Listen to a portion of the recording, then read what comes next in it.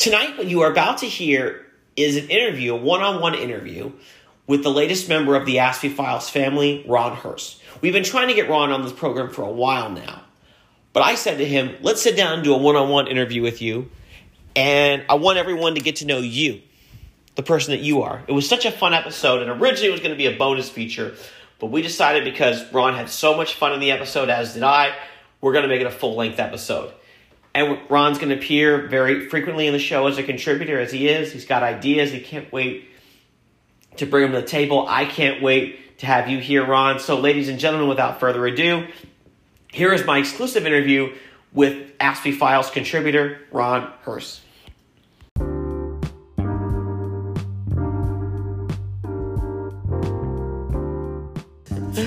Hello, fans, and cha-cha-cha. This is a very special bonus feature of the Aspie Files.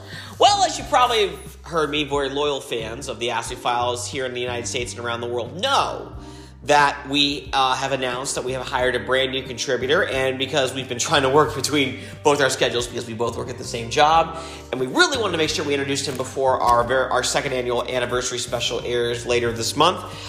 I figured let's interview my friend now and let you all get a chance to hear his voice and get to know him. So without further ado, ladies and gentlemen, the latest edition of the Aspie Files family, our new contributor, Mr. Ron Hurst. Ron, welcome to the Aspie Files. Thank you very much. How are you, my friend? I'm doing well, thank you. And now I gotta ask, is this the first podcast that you've been interviewed on?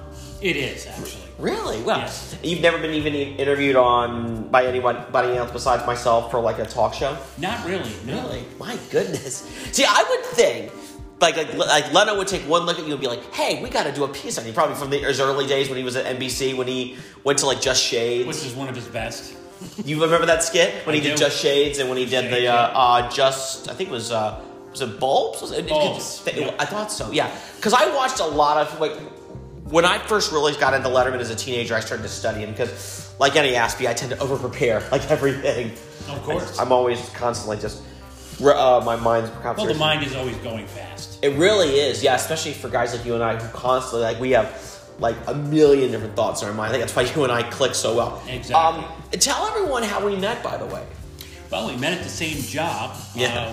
What happened is we just happened to meet in the lunchroom. Yes. And we just happened to be talking about, because you were listening to some music. Yeah. And so I remember telling you that I had met Billy Joel. Right, because we're both major fans of his. And his. we're major fans. Right. So from there, we kind of just started clicking on certain topics like music, politics, current events, everything else. So everything went from there, and it started to flourish into the friendship we have now. And I love that. I will say this to people: Ron's the first friend I met since I moved to the call center. I really, you're the first friend I met. I got along very well with people in Abernathy's class. He was my trainer. I don't know if he was your trainer or not, but no, actually, Paige was. Paige is a lovely teacher. She's a really great, very patient person, as they all were, by the way, as all of them were. Yes. In case you're all listening, but yeah, really. Yeah, but in any event, we're giving you kudos. We're giving you kudos. Take the kudos. But in any event, yeah, no, we just clicked right away because we realized we love the same kind of music. We're both comedy nerds. We're both Disney nerds, pop culture nerds particularly. But do you ever notice that most of the stuff we're into is like takes us way back in time, nostalgia? It does, because what happens is a lot of the nostalgic things that we currently look at today, it gives us the foreground and the backbone of what we have today for comedy and a lot of other things. I've also argued that any game show, anything in pop culture, if an art form loses sight of its roots, it's lost sight of everything. Like, when you look at, like, how do I say this? Well, we were just watching Sale of the Century a minute ago on Buzzr TV. By the way, Buzzr TV, if you don't have Pluto TV, you really should get it. It's free. Sign up for it. And if you're a friend of nostalgia, they have a little bit of everything, but particularly for Ron and myself, we're both game show fanatics. Mm-hmm. And it's weird, when you first moved in with us, we were watching Family Feud in the beginning. Yes. What did you make of Steve Harvey? Because you've never seen him before, right? I've heard of him, but I've never watched him on that show. I was a Richard Dawson fan. Right, because you saw him when he was in the 70s. Exactly, and I grew up in the 70s, so I saw that originally. Right. But that was a good era for game shows, the 70s. Oh, it was excellent. It seems like that what game shows were in the 70s and 80s is what reality TV was in the 2000s. Pretty much. Maybe late 90s. Good correlation. Yeah, maybe late 90s, I don't know. Because that's when when I was in junior high, is when these weird kind of dating shows started to come on. Mm-hmm. And it was like, I don't know what Chuck Barris thought of it. They've already asked Bob Eubanks what he thinks of it. Right. And this is the same guy that would ask questions like, gentlemen, complete this sentence. This is you talking. If the National Weather Service did a weather report about your whoopee sessions at your bedroom last night, what would they have reported? Stormy weather, a cold snap, or a heat wave? Right now, it would be Alaska for me. Alaska, oh, really? Yeah, love is a tricky thing, though, isn't it? I mean, I'm amazed by, it's like Alan Jackson once said, some people have it, some people don't. But, at the end of the day, I rooted for everyone, especially for you, my friend, because you deserve it. By the way, if any ladies are interested, and we've got a good number of women that listen to the podcast, what kind of woman are you looking for, man? Oh, I'm looking for one that's vertical and breathing at this point. But no. What I actually would like is just to meet somebody who is genuine, honest, and forthright and would accept me for who I am. I think that's what all of us want. I think that's what I saw with Jennifer. And on top of the fact we both had a lot to offer. She loves golf and kayaking and the beach. I liked the beach as a kid. I didn't really get into it again until I started dating her, honestly. Right. I don't know what it was. Even though you lived here for so many years, you just, between finishing school and between trying to get into the job market, I never even really thought about the beach. And I don't know. It was good to have that thing to share with her if I was going to go there. You know what I mean? Well, you two complement each other well. Really? Well, I think so, because from what I've observed, you both have different likes and dislikes. And the thing is, you have more of a like in many categories that you both didn't know about, so now you have more in common. It seems that way, yeah. And again, especially with cinema. I mean, our first date was a Robert De Niro movie where nobody got whacked.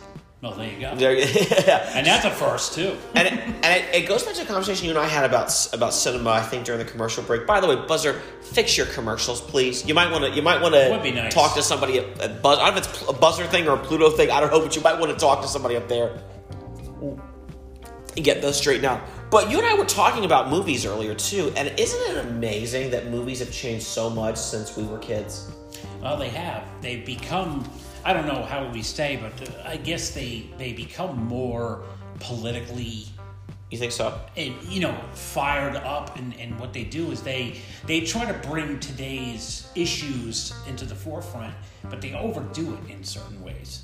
Yeah, and I would... my bigger argument is that one genre owns the film industry, and that's superheroes. Superheroes right now, which enough already. Right, superheroes. I love one. No, I thought the first two Wonder Woman movies were great. Gal Gadot was wonderful. They were good. Yeah, she's a superb. She's a lovely actress and very talented, and she's funny too. Did you see her in Keeping Up with the Joneses with Isla Fisher? Yes, she was really good in that. That was the first time I saw her. I was like, who is this? Exactly, and I think that's a lot of what Hollywood said was, who is this? Because she got the spotlight at that point. And she also, what people I noticed about her at least, she was very funny along with being very beautiful. And I think you throw in like Scarlett Johansson's like that too.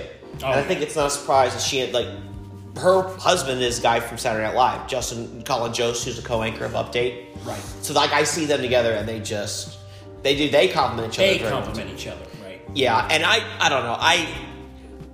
I knew a lot about her because she worked with Woody. I knew very little about Colin except that he was on SNL with Che.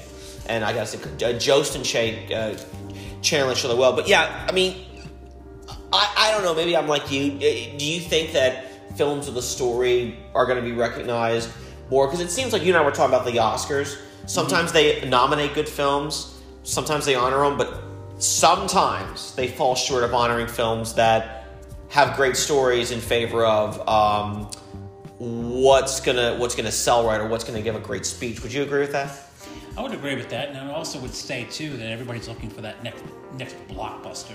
Yeah. And the thing is, blockbusters were started back in 1975 or so when Jaws came out. Right. And everybody wants that big super movie. Yeah. But sometimes it's the independent movies that don't get enough credit. Yeah.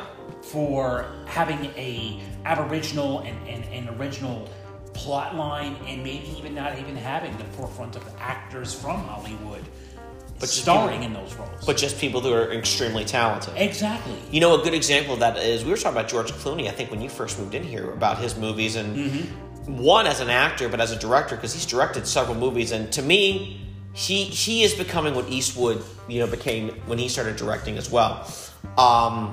And I think he's going to continue on that route, one, because I think he likes being in control of his product and his brand, and more power to him for that. Because he does those action movies that make $20 million a picture, like the Ocean's movies.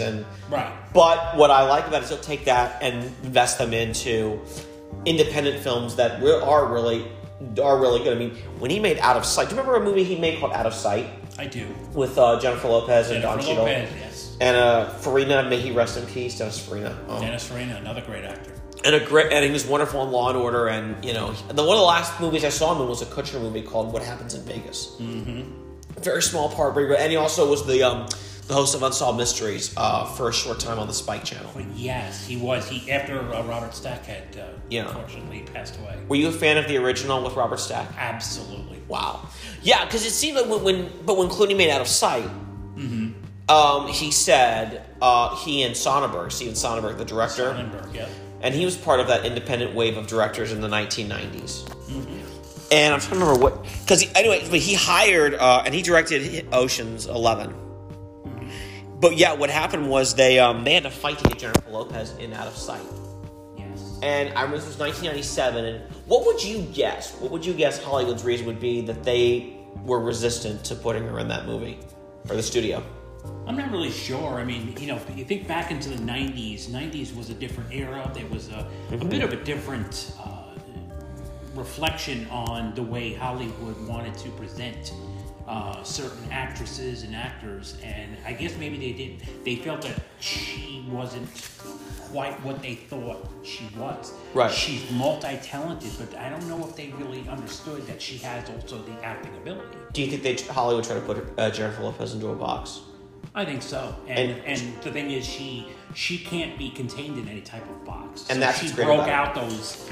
I guess you could say broke out the sides and basically explored her inner and deeper ways of showing that she's multifaceted with her talent. Exactly, and she. Like Reese Witherspoon's the same way too. I mean, she acts in films, she produces films, and Beautiful Woman, yeah. But Reese went through a period after she won her Oscar for Walk the Line where she had trouble getting really, really good roles. Which happens because after you reach the top, sometimes it's hard to keep that wave and eddies as you're going on the top. Sometimes you have to reach a little bit of a lower plateau before you hit the crest again. And she did too, and I noticed that. I think Hollywood wanted to keep her in the rom-com box, and she said, no, I don't want to be in that box. And because of that, she started Hello Sunshine, and because of that, she produced Gone Girl, which she produced but was not in, but it was still really good. Wild, which she was in, which she was fantastic in. I thought she was wonderful. She was wonderful in Wild. And then she made the segue into television with shows like Big Little Lies, which Jennifer and I watch, and The Newsroom, which she's wonderful in with Jennifer Aniston, her buddy, and Steve Carell.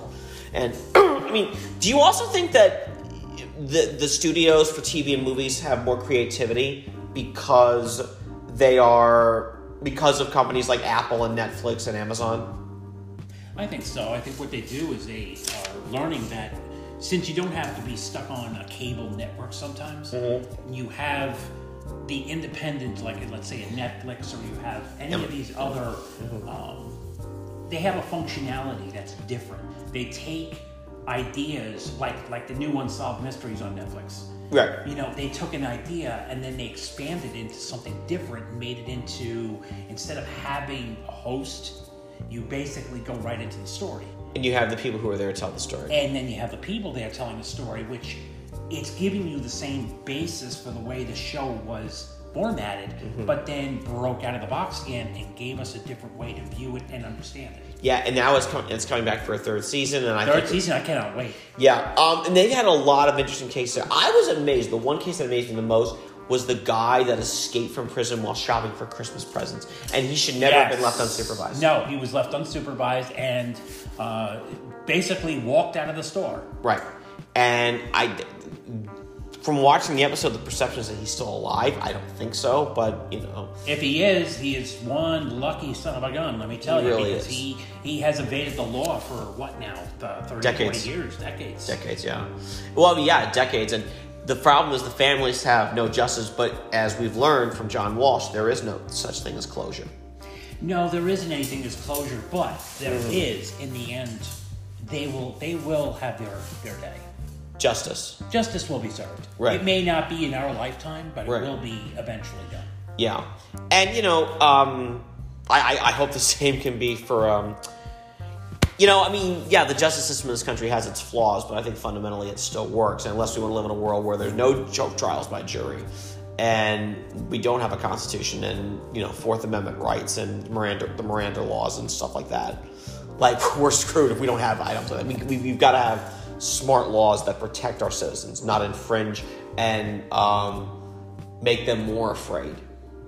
Well, we have a good infrastructure, and our forefathers did a great job on the Constitution. Right. And that's why we have things called amendments. Right. And so many amendments were made to the Constitution to make sure that we kept the same focus and didn't aberrate from where we were going from and where we're going to. Wow. Problem is, the justice system has expanded in different directions, and unfortunately, they've lost focus on some of the areas where they should stay with and not stay with. Right, and I think we're a country that learns things way too slowly. I think that's just in so many factors. We're a little deficient. I think we're in that.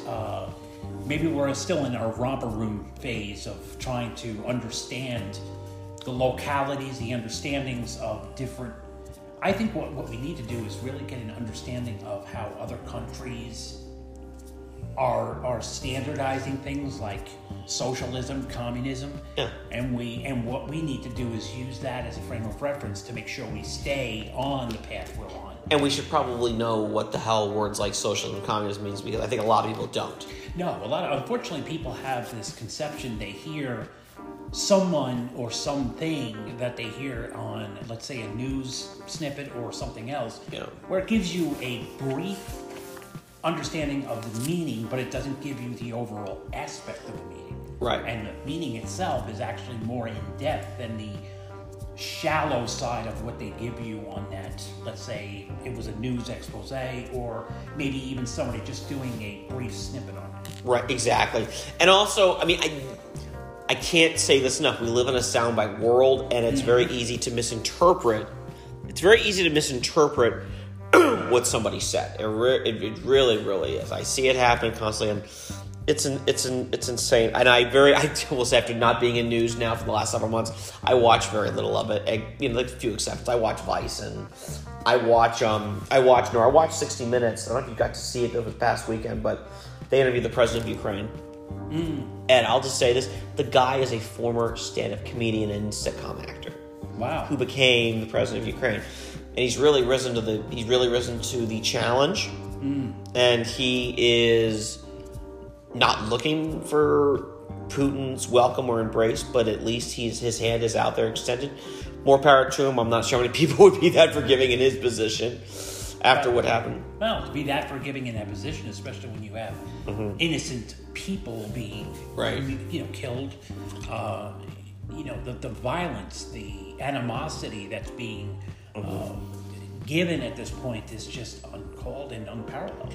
It is insane. And then the bigger question is, what is America's role? Because my wife and I were watching, Face the Nation the other day on Sunday. We were watching, that's when it airs, and we also saw in the polls that most people favor supporting Ukraine, sending in weapons, relief, all that good stuff.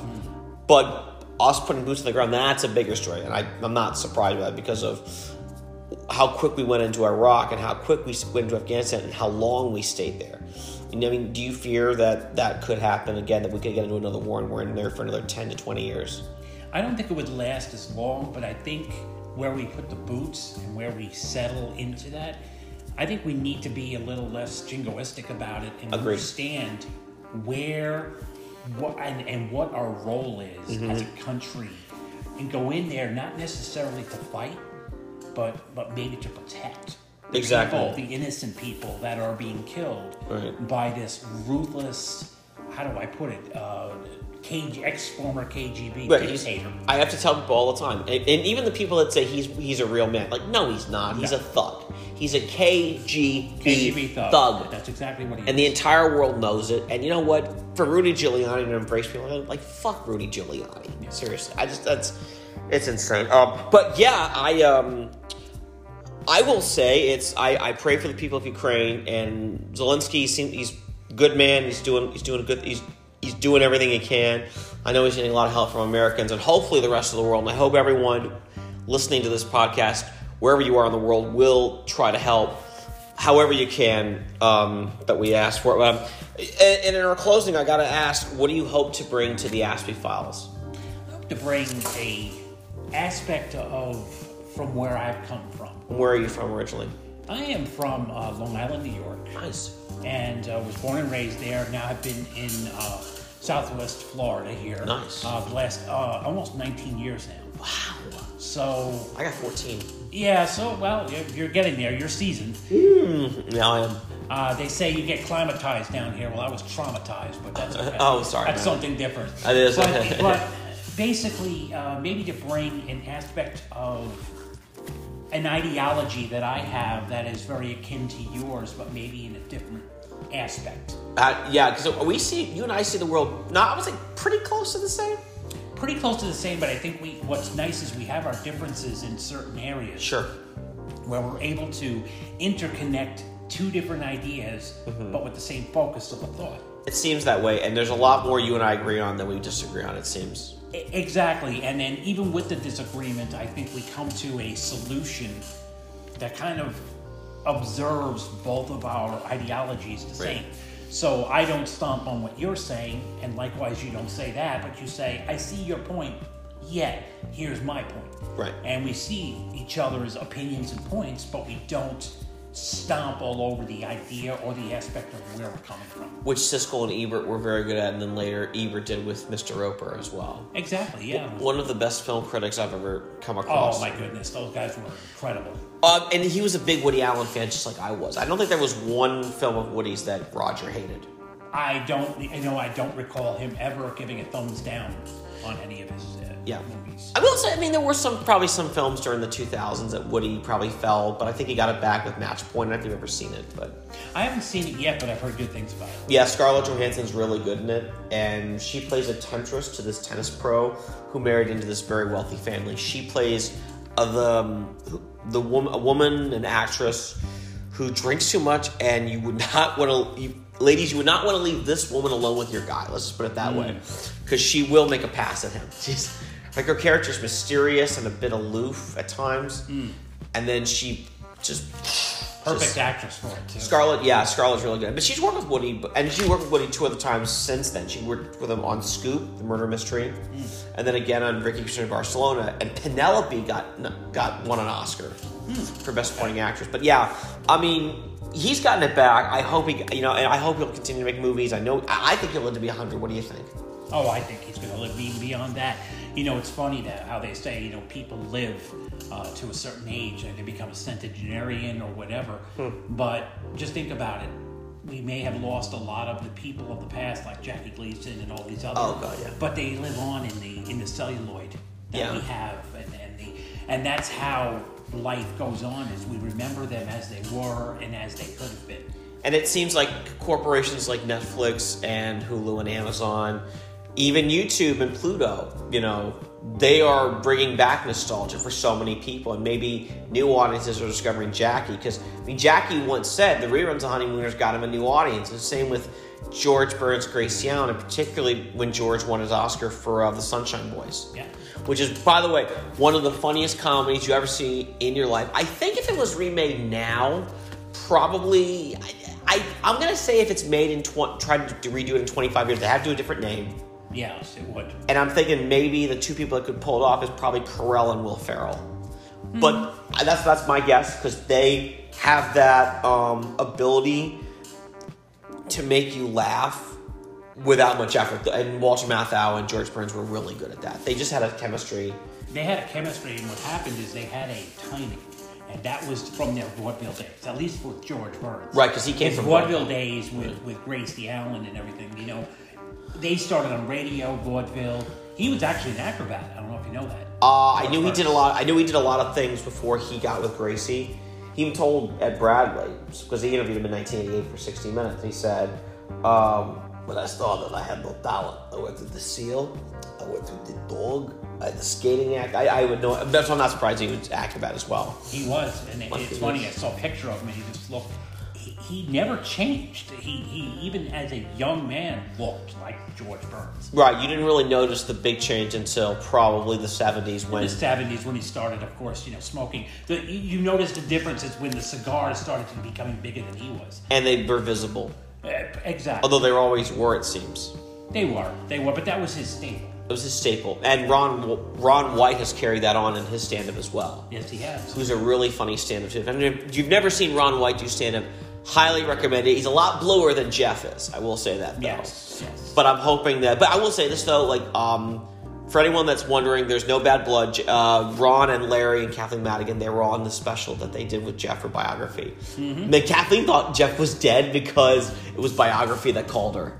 Right. He's like, whoa, aren't most of those... Wait a minute, what is this? Aren't most of them dead people? Yeah, exactly. But, I mean, they did one on Garth not that long ago, and they, and I haven't seen... By the way, Jeff has a new special on Netflix. I want to give a shout-out to that called The Good Old Days. It looks really good. I saw snippets of it, and actually it looks very good. Yeah, I'm anxious to see that. I'm not sure when I'm going to start on it, because I may see it with... I know I want to see it with you ultimately. I may see it on my own first, and, because... but yeah, I love it when comics like that continue this longevity, because some comics burn out after a while, or they go into acting and they never go back to the microphone. Right. But when comics like Chris Rock go back to the microphone, Billy Crystal, it's impressive. Kevin Hart, it's impressive. Brian Regan's another good one. You like Brian Regan? Brian Regan's a good one. Who else, as far as comedians go, past and present, makes you laugh? Past, I would have to say John Panette was one of the best. Right, he was really funny, and he was very funny. He used to do a routine about his weight all the time. Yes, he was a very heavy man, and unfortunately, the pulmonary embolism is what did him in. For fans that don't know what that is, it is basically the heart muscles contract and actually just tighten so bad that it actually stops your heart from pumping. So heart disease essentially killed him. Basically a heart disease, and the man just lived on the road for 20, I think it was almost 23, 24 years straight and ate on the road. So he lived, they say wine, woman, and song. Well, this man ate. It was not wine, woman, and song, but it was more like wine and food and song. You sure it wasn't wine and men as well? I'm just curious. I don't. I really don't know. If he did have that tendency, he hit it well. About to say, Luther Vandross was gay and we didn't know it until after he died. Look at Rock Hudson. Rock Hudson was Rock and Liberace were like among the first, it seems. And of course, Liberace was very flamboyant, so you kind of understood that he was like that. And I guess the less flamboyant ones kind of were more reserved, like maybe Panette and some of these others. Right. But, it doesn't detract from the ability and the greatness that they had with their comedy. And it seems like they were very devoted to it to the point where you really didn't know much else about them except for that. Like, Russell Peters is a great comic. I know very little about him except that he has 2 children and that he's kind of a womanizer. That's about it. The thing is, you're better off that way. Yeah, I think so. The less you know about their personal life and understand their comedy and what they project, I'll be very honest with you. I was a big Abbott Costello fan. You were? And I still am. Mm-hmm. But Lou Costello was a real bastard in life. Oh, Abbott Costello? Yes, and he actually used to beat on the other one that used to beat on him, Bud Abbott. And it turns out that I know somebody that met him, and he told him to go F off.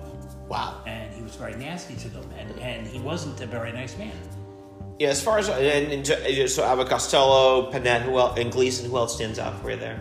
Oh my gosh, not even just male. I mean, female. You've got Lucille Ball. You've got Carol Burnett. We were just talking about her a while ago. And then of course, a lot of comedians were sitcom like Dick Van Dyke. Right. A lot of them all embraced different things, and there's so many different talents out there that it's even hard to conceptualize and even put them in a box. There's just too many to even come up with. It really is. I mean, for me, George Carlin, Jerry Seinfeld, Steve Martin, Foxworthy, Romano, I think is... Carlin was very interesting. Carlin was the best. He had a one-liner that I always remember that makes me, to this day, laugh. And he says, you know, I would love to be able to take my brake lights and hook them up to my gas pedal so the people that are following me, excuse me, will stop because they see me accelerating, but the brake lights are on. I thought that was brilliant. Yeah, and he was... Look, any comic that talks about the big world of issues, love, hate, death, war, race, business, religion, sex, owes a certain debt to George Carlin. Oh, of course, because there was never a subject untouched by him. And Richard Pryor was the same way, too. God bless his soul, too. He was great. You know what's a bummer for me is that Pryor didn't get to do stand-up as an old man. Carlin did. He did. Yeah, Carlin pretty much did. I mean, he still went into movies. Did you ever see any of Carlin's movies by any chance? You know, it's funny you say that. No, I don't recall ever seeing one. Because he was in a bunch. He was in Bill and Ted's Excellent Adventures. He was in Outrageous Fortunes. Prince of Tides is really good. Streets of Radio he's really good in. My wife and I saw him in Dogma. He was really good in that. We loved him in Jersey Girl. And I didn't realize he was in that many movies. Oh, he was a bunch with Kevin Smith. And Kevin, he went to Kevin after Dogma. And he said to him, "Hey, Kevin, I can show up and do more than just be funny. If you need me to strangle 6 people, I'll do it." Yeah, that sounds like him. But what happened was Kevin heard the best part of that. I can show up and do more than just be funny. Yeah. So when he was writing Jersey Girl, which by the way is based on his own father, his relationship with his own father, that was the inspiration for that. And clearly he saw that Carlin could be the father to Ben Affleck. Oh yeah. Yeah, and I think they're really good. But the comics I've mentioned of the new guys, I love Che. He makes me laugh. Colin Jost makes me laugh. Kay McKinnon, she is phenomenal on SNL. She can imitate anyone. Man, woman, doesn't matter. Man, woman, she's very talented. I mean, and I will say her impression of Hillary is better than even Amy Poehler's. And I like Amy Poehler very much. Mm-hmm. But Kate will run that extra mile. I mean, I'm not knocking, the ones that came for her, but she is really good. She's the gold standard. And I suspect she'll get her own show one day eventually. Oh, I'm sure. And I hope she'll consider it because I think she did. Melissa Villaseñor is on there, and she's really talented. Taylor Williamson, who I saw the stand-up, Gabriel Iglesias is really good. Oh, Iglesias, Fluffy. I didn't know him until recent, and I've heard of him, but I've never watched anything by him. And I started watching, and let me tell you something. That is one talented man. I knew him off and on for about 20 years because he used to work at Nickelodeon.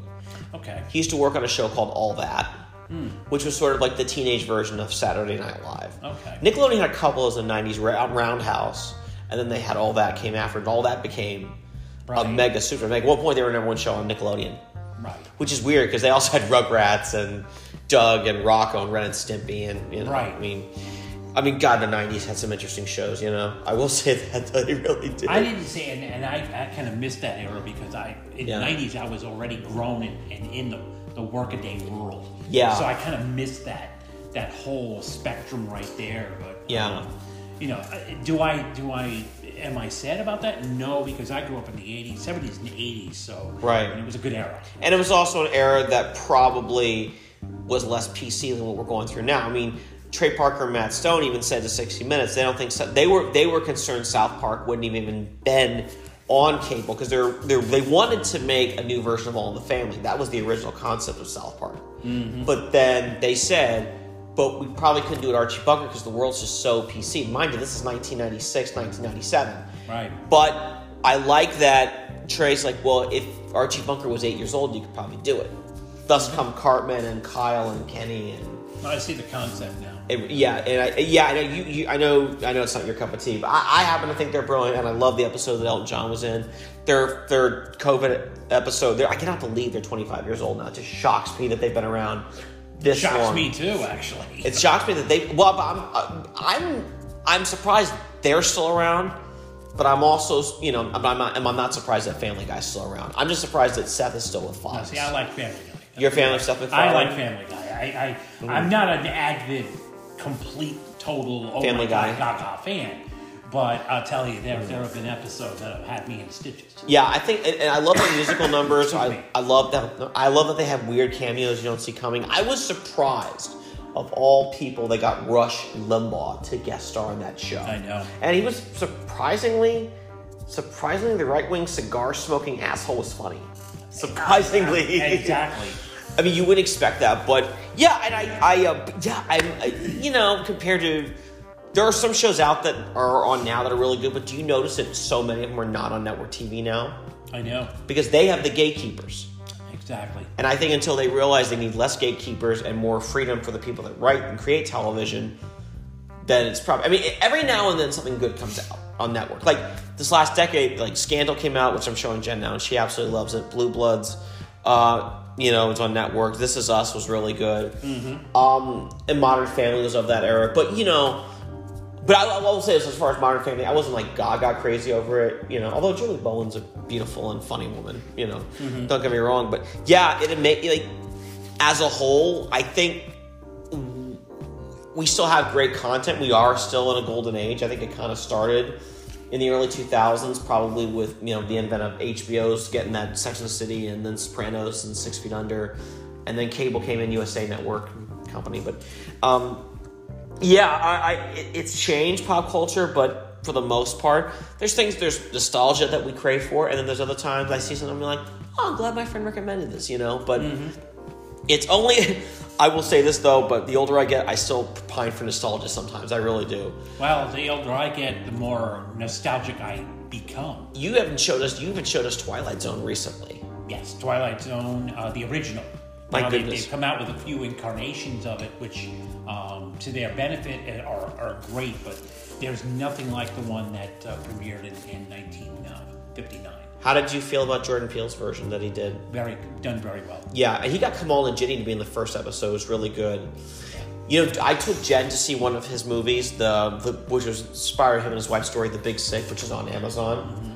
Great story. She loved it. The next night I said, want to go to a comedy club, babe? And so we went to see Ferrara at the comedy club. Adam Ferrara, who's friends with Kevin James, Dennis Leary. Yep. Yeah, I mean, he knew Kevin on the Long Island comedy circuit during the 80s. Yeah. But that was during an era where there was a lot of great stand-ups. Like Foxway was up during that period. Ray Romano, Dennis Miller, Janine Garofalo. Tim Allen was of that. Roseanne was in that. Yeah. Sam Kinison. I mean, you got to give people like another legend. I'll give props to Rodney Dangerfield, who launched the career of so many of these guys and gals. Yeah, Rodney Dangerfield. It was funny. I saw a snippet with him with Jackie Gleason. He had Gleason in stitches. Was this on television? It was. Was it? No, by any chance, was it Gleason's variety show? No, actually, I don't really recall because it was a very quick snippet, but it might have been. Right. Gleason was older in this, okay. So it was definitely a later. Yeah. If it were any type of Gleason's type of show. Yeah. If it was definitely it was just hilarious because Rodney Dangerfield was super young. Of course, at that point, Gleason was getting older, but Rodney Dangerfield came out like a rocket and just was doing these one-liners, and Gleason lost it. And that was kind of his brand of stand-up, was the one-liners. And exactly, and it was the ad-lib. He was the ad-lib king. Right. Jackie Gleason. And so was Rickles. Exactly. And these guys, I mean, they did it from that brilliant mind of theirs. They knew, they went off of what the audience was looking for. Right. And then worked on that. And when they got the laugh, they said, okay, I'm on a tangent, let me keep on there. Yeah. And they would just keep going. And Dangerfield did this in front of Gleason. And Gleason just absolutely was choking at one point because he was so funny. It seems like Gleason was a guy that could appreciate other people who had talent and had a lot to offer the world. Which, if you watch the Brad Garrett movie, which I've seen it like 20 times, and unfortunately most of them have been since my dad's passing. He and I only got to see it once together, and that was when it first aired. But it's really good if you like that old school, that really just films about show business in general are just really, really good. And that Gleason's a good example of that. The Ray movie is really good. The one that was about Lucy and Ricky that came out with Aaron Sorkin. I want to see that. It's on Amazon. I have not seen that yet. It's on Amazon. I am curious to see that because I am a huge I Love Lucy. I have every DVD of the whole collection. Wow.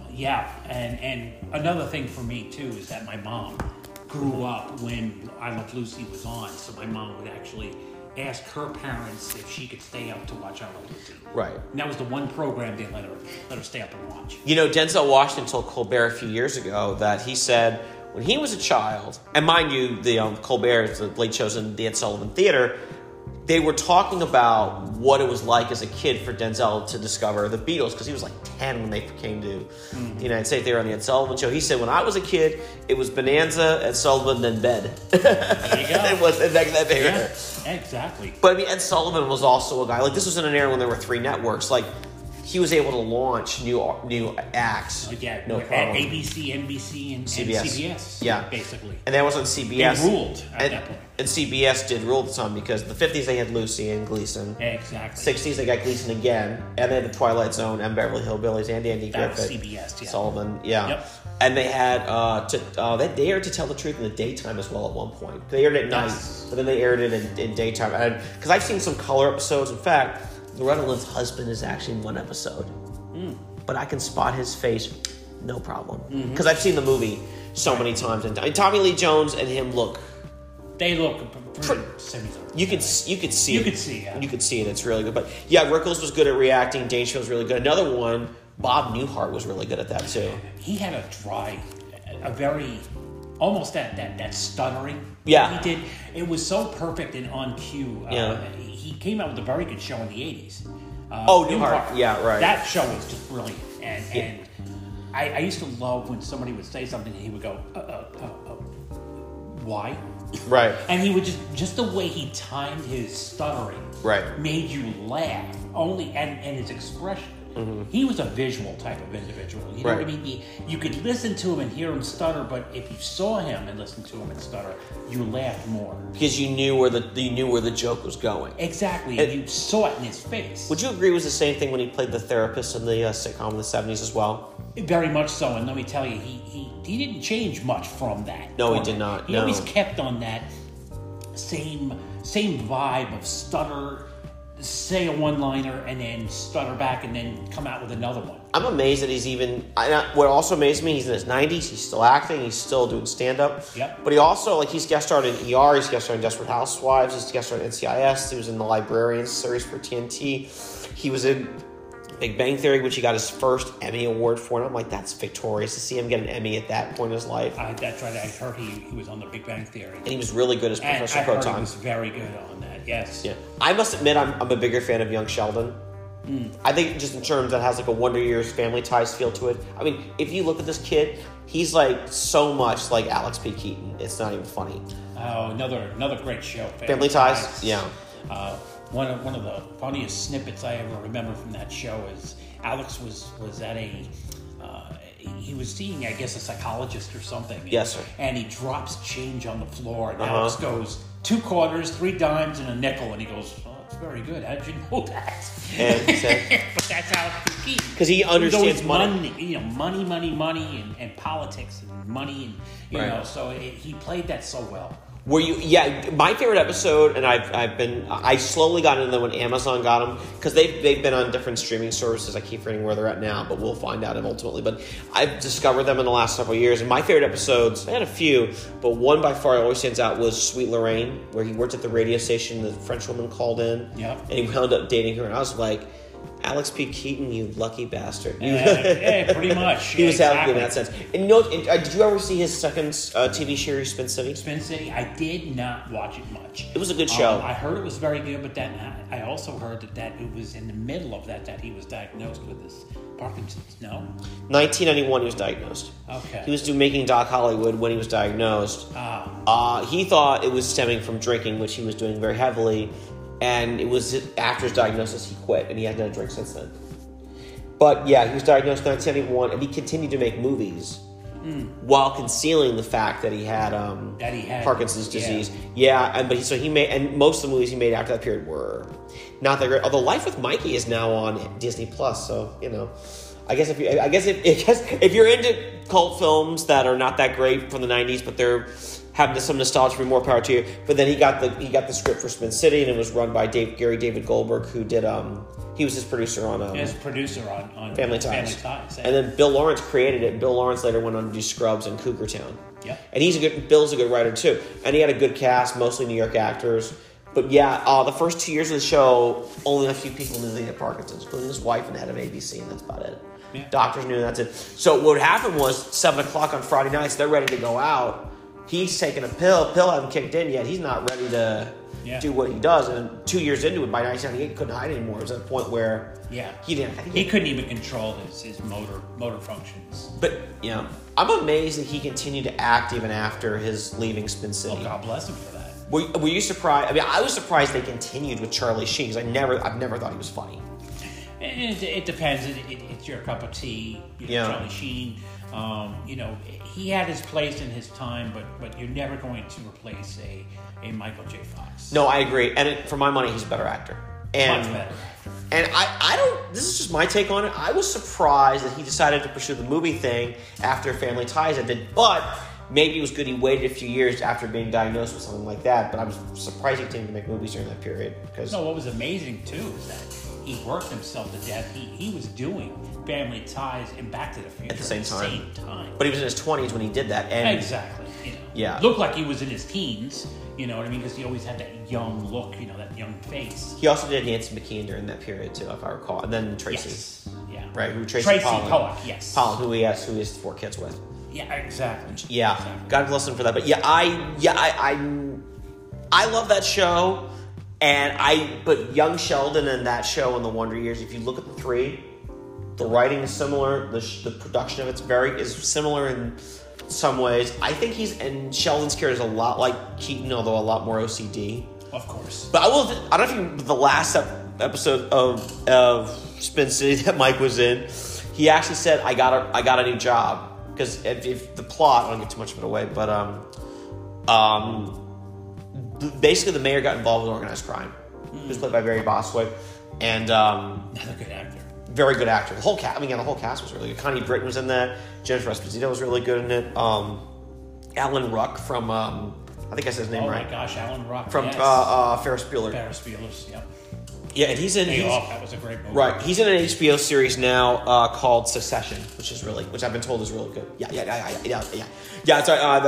The timer only has a 60-minute limit on here, so I'm gonna wrap this up here. But yeah, I will say this though, Ron, I am so happy that you are joining the Ask Me Files, and I wanted everyone to get to know you before Jennifer and I take a long vacation to New Jersey to really get some R&R that we really needed. But I said we've got to get Ron on, and I'm going to make this a full episode now. I know we said bonus. I think I'm going to make this a full episode just because you were so good in it. And I appreciate that. My friend, we're gonna get you involved in a lot in the show, and you've got ideas, and I know you write a little bit. So I do. Whatever you got, just pitch to me. We'll make it work. And Ron Hurst, welcome to the Ask Me Files. Well, thank you very much, and thank you for having me. You're very welcome. And folks, you can listen to the Ask Me Files on Apple, on Google, on Spotify, on Breaker, on Radio Public. Please take care of yourself this holiday season. And as we always like to say, have that piece of cheesecake. Read that book. Go for that swim. Go for that walk. Call your mom. Call your dad. Call your brothers and sisters. Call your best friend. Make peace with someone you may have had a small argument with at work because you might need them again one day. That's very important. But most of all, please take care of yourself and each other, as Jerry Springer once said. We don't encourage fighting, even though their show did. But we love you for listening to the Ask Me Files, and we will see you next time. Take care. Bye.